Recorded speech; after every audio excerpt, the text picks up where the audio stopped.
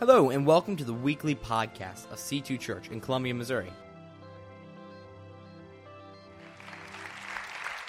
Good morning, church. It's so good to be here today. I'm going to ask you to bear with me. This is my sixth time speaking in 3 days, and so my voice might go a little bit, but I am nonetheless on fire for this message that we have today.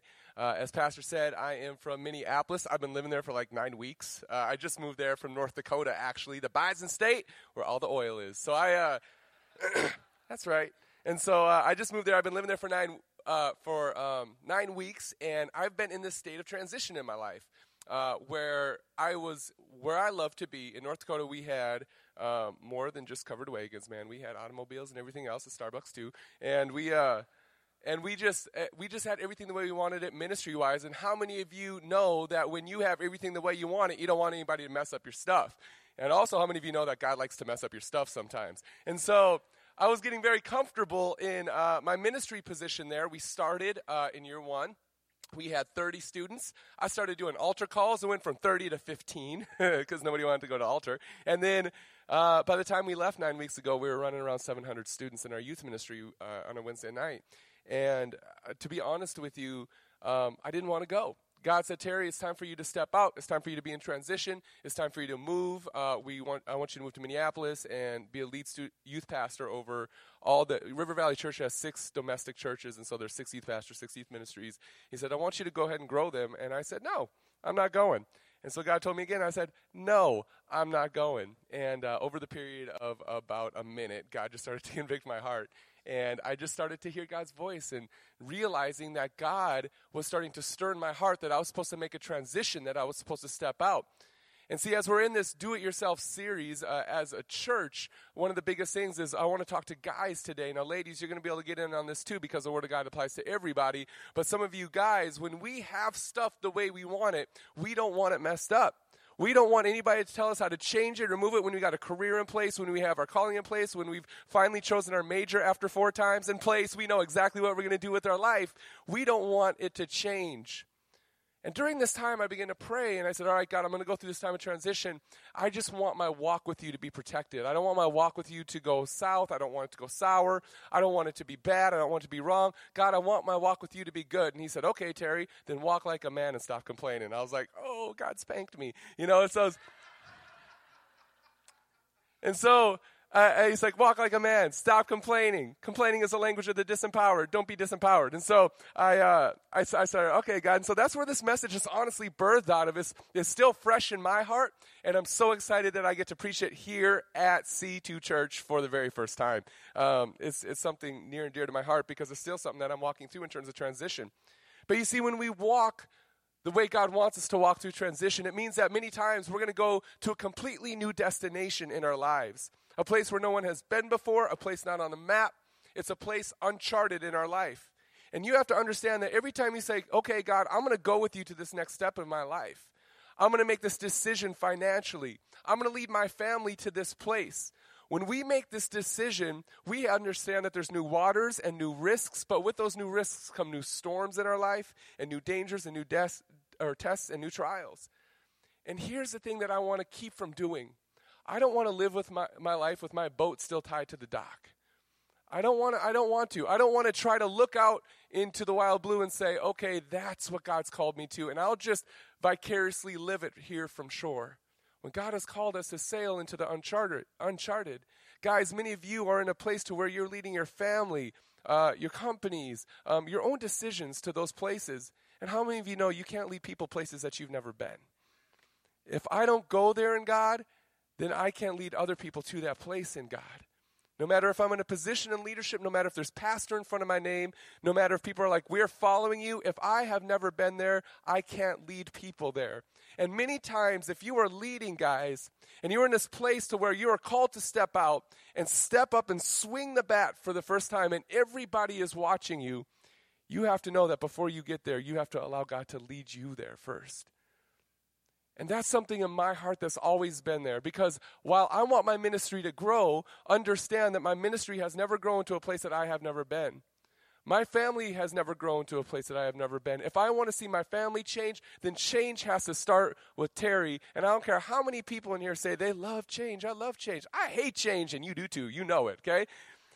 It's one of those things that it's like, oh, I love change as long as it doesn't happen to my stuff, as long as my Netflix account doesn't get canceled or anything like that. We love change as long as it doesn't happen to us. And as we move forward, we have to understand we are called to stay in the harbor. One of my favorite quotes is, a ship in the harbor is safe, but that's not what ships are built for. And that's not what you're built for. When God created us, he created us with his DNA to discover, to strike out, to go ahead and do great things in his name. And I can't do that standing on the shore, because eventually I'm going to see people who I was leading start leading me and stepping out. And I want to be the person to step out first. I do. That's my nature. That's my DNA. And for all of us guys, we have that DNA. We love it when God calls us to do something adventurous, when he calls us to strike out. When you watch Gladiator or Braveheart and you're like, find me a sword. You know what I'm talking about? Find me a sword or a hedge trimmer. I'm going to go do something productive right now. When we're in that place, we have to capitalize on that. And today I hope this stirs up in a lot of you guys that ability to just, okay, God, because sometimes we wake up in the morning and the last thing we want to do is grab a sword. We want to grab our coffee cup because the guy in the mirror does not look like that warrior about to take the world, all right? You're not that gallant stallion that your woman is just looking at. No, you're not that. It's not happening. Thank you so much for laughing at my jokes. I love it. And so because of this, we got to walk like a man. We got to step out. We got to say, all right, God, what walking like a man looks like is not me manning up or being macho or being tough or exuding a false image of courage. But walking like a man means walking in obedience, even when the storms are rough and your ship is falling apart, which leads me to our story today. It's found in Matthew 14. If you got your Bibles, turn to Matthew 14. It's in verse 22 is where we'll be starting. And as I'm walking through this and God says, Terry, walk like a man, he brings me to the story. And he starts to draw parallels to my life.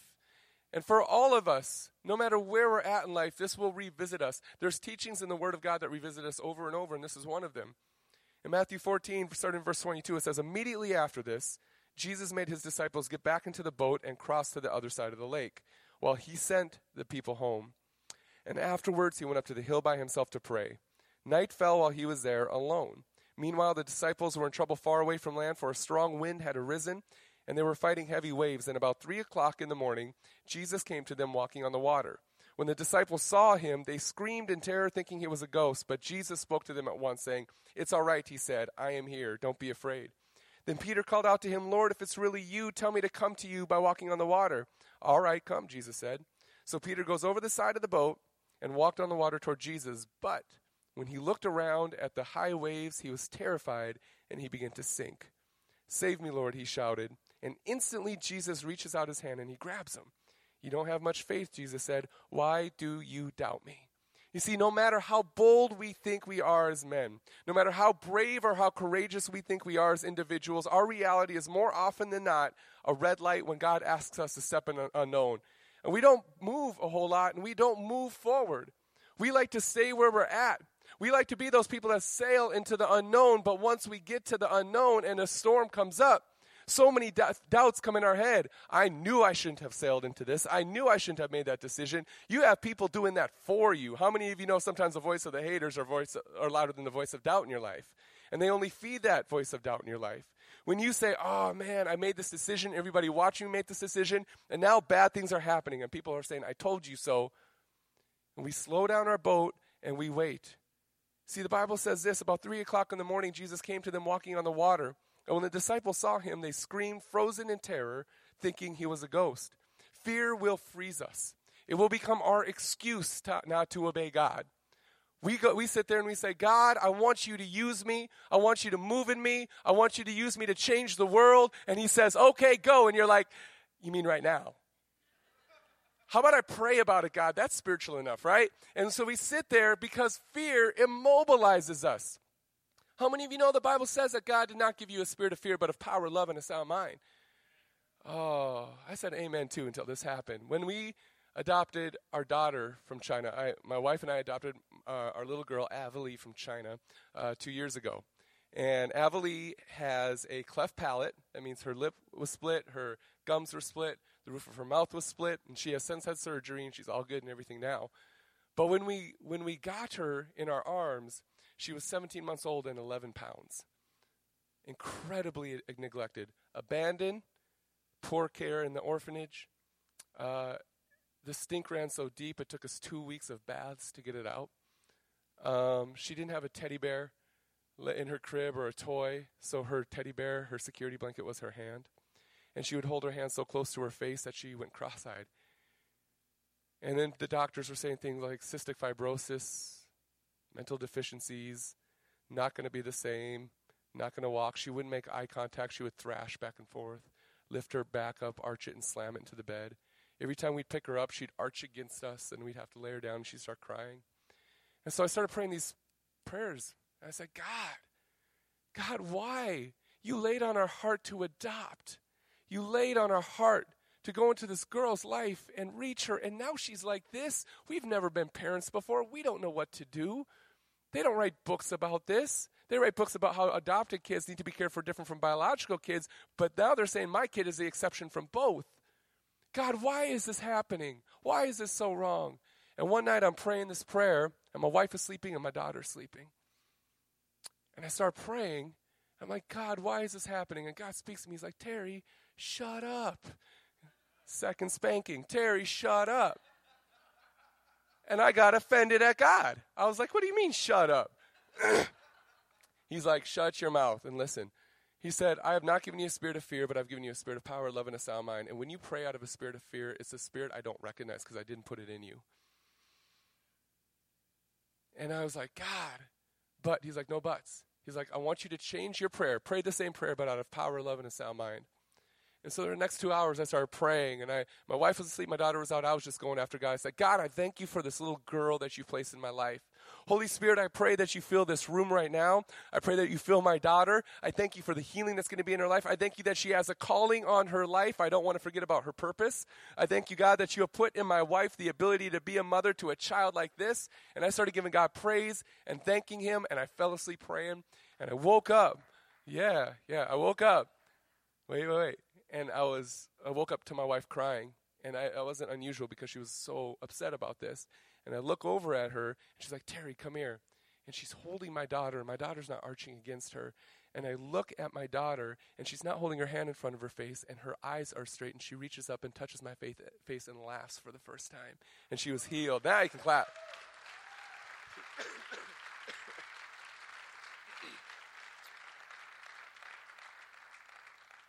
You see, guys, the devil doesn't have to make you sin. He doesn't have to make you an addict. He doesn't have to tear apart your family or crush your morals. He just has to make you choose your fears over God's love, to render you ineffective. He doesn't have to try so hard to get you addicted to something you've never been addicted to. He just needs you to choose fear so that your life runs contrary to the DNA that God instilled inside of you. When I pray out of a spirit of fear, it's a spirit he doesn't recognize. And does God answer prayers when you pray out of fear? Yeah, he does. But I wonder how many prayers hit the floorboards of heaven never making it because they're out of fear. But when I switch my mind and my perspective, I start looking at God's promises more than I look at my circumstances. And I say, God, I am ready for you to use me, and I'm ready to step out into this. And then I start leading as that man that he created me to be. And I get that. I get that because I don't want that fear in my life. And if we're going to derail our fears, we have to understand that your purpose lays on the other side of your fears. Your purpose lays on the other side of your fears. God will never accommodate your purpose by placing it in the same room as your fears are. He's going to put it in the next floor above, so you got to get breakthrough to get it. And then when we get into our life, that breakthrough is often found by circumstances that hurt, circumstances that we struggle against, circumstances that we hit our head on the ceiling of them and we just go back into the room of our fears. And we say, God, give me your purpose. He says, I did. It's one floor up. Get your breakthrough. And when you pray prayers of power, love, and a sound mind, that breakthrough begins to happen. The Bible says, but Jesus spoke to them at once. It's all right, he said. I am here. Don't be afraid. Then Peter called to him, Lord, if it's really you, tell me to come to you by walking on the water. I know we get tired of staying stationary. And we get tired of our fear keeping us where we are. So more often than not, we're like, okay, I'm going to break out of my fear. I'm going to ask God for something. But we ask him for something so incredibly possible. And how many of you know that God is a God who specializes in the impossible? You know what I mean? Like God says, pray over somebody for healing, so I'm going to find somebody that might have a headache and try to convince them that they don't. You know what I mean? It's like, thank you for this. That was a joke. But I would go to try. Don't put that joke in here. But I'll go find something that's very possible. If Peter would have asked Jesus for the possible, he would have said, Jesus, if it's really you, come join us in the boat. Jesus, if it's really you, tell me to slap Judas. I can do that. I can just, there you go. It is you, Jesus. No, he didn't do that. What he did is he asked him for the impossible. Here's the thing. God will never entertain your lack of faith by joining you in it. He will call you out of your circumstance to get you into the middle of what he wants you to. Peter asked God for the impossible, knowing that a positive answer from Jesus saying, come towards me, would mean that he would have to do something completely crazy, something insane, something obedient, something God. When God asked me to leave and take that step, you're like, yeah, Terry, you just moved from one city to another city. But the reality is my daughter had free therapy for everything that she was working through. My wife's family was in that town. We had a ministry exactly the way we wanted it, and I had no idea what this was going to look like when I made my transition. I had no idea if the money I made was going to be enough. I tried my best to figure it out, but you never know. I had no idea what kind of therapy my daughter would get or how this church would be. And yet I heard God's voice, and I said, God, my job isn't to be brave or courageous. It's to be obedient. And I can't be obedient tomorrow because delayed obedience is disobedience. Terry, I want you to spend an hour with me now. If I spend an hour with him tomorrow, I was disobedient today. And I want to be this individual that's obedient to God right away. That's what it is to walk like a man. It's not to walk in that courage and bravery. That comes after you step on the water and you realize you're on it. The faith part of it, the obedience part of it is what God really watches. You see, half the battle in hearing the voice of God is to always be on the move when he calls you to go. The Bible in Matthew 14 says this, all right, come on, Jesus said. So Peter went over the side of the boat and walked on the water towards Jesus, but when he saw the high waves, he was scared and began to sink. Save me, Lord, he shouted, and instantly Jesus reaches out his hand and he grabs him. Peter asked the impossible, Jesus expected it, and the game was changed. Peter knew at that time that the will of God was rarely ever found in the possible. He knew that the will of God was found in stepping out and going to the next place. And now understand that Peter knew that there was no previous frame of reference for where he was going. You see, in the scriptures, he had saw Jesus raise people from the dead, heal the sick, cast out demons. In the scriptures, there had even been water splitting and people walking through on dry ground, but the book had not yet been written on how to walk on water. Jesus was calling him to go somewhere where nobody else has ever been before. He was calling him to take that step. And church, if you are going to go places, if you're going to say, God, use me, take me new places, you can't compare yourself to other churches. You can't compare yourself to other people. Guys, you can't compare yourself to other men because others have never been where you're about to go. You're about to write the book on it. And in the last service, God spoke to my heart on this, and I gave a word, and I want to give that same word to you now. This church is going places that other churches have never been. From the moment I walked into this church for youth convention, God started speaking to my heart. And all he said at the beginning was, this is special. This is special. Keep listening, Terry. This is special. And as I sat here and as I was in the services and then I was in church this morning and I was going through the message in the first service, God spoke that this church is going places that it has never gone before. And it will be scary. And they don't write books on where the church is going. And it's going to be important and imperative for the people to go places they have never been either in their own individual lives. But when it happens, it's going to eclipse every season that this church has ever walked through. And I truly believe that. And if I could just deviate and say that, I want to just say that to you. And so when God speaks to you, don't be so surprised when he asks you to go other places where you can't find a book written about where you're going. Because sometimes God wants you to author that story. Sometimes God wants you to write that book. And the reality is for Peter is this. Peter wasn't called to walk on water. He was just called to know how to get out of a boat. And I know that when every success that we see in our life, every success we see in our family like I did with my daughter, every success that we see in ministry, it has nothing to do with our ability to walk on water, to wrap our head around the properties of water or the laws of physics or why it shouldn't happen or having enough faith before you step out. I don't have to know how to walk on water. I just have to be good at getting out of the boat every time Jesus asks me to. He takes care of the water walking. I will create a great event for our church, dump thousands of dollars into it, and then I'll look at my wife and be like, baby, nobody's going to show up. Nobody's going to show up. People are going to get unsaved. Nobody's going to reach this. I'm going to just write my resignation. I'm going to turn it in now, and then I'll turn to my leaders, and I'll be like, leaders, this is going to be an amazing event. Everybody's going to show up. Everybody's going to get saved. I turn them off and I'm like, baby, it ain't going to happen. And so I look at myself in that situation, and I say, I got to get out of the boat. And so I do the event. I'm obedient to what God calls me to. I'm standing in the boat. I see the water. I see the storm. I see Jesus on it, and I'd rather be where he is than where I am. And so I take a step, and I get out of the boat. And I would rather sink attempting greatness than falling or hiding in the bottom of a boat that's falling apart. And for many of you, your boat is your security. It might be your fears. It might be your hope. It might be your dreams. It might be anything. But it's something that Jesus is calling you out of into something greater. And the comfort of your boat, even though it's falling apart in the middle of a storm, cannot supersede the draw of your Savior who's walking on the top of it. So many of us want the storms of our lives calmed. I'm cool if it's not calmed. I just want to walk on top of it and get over it.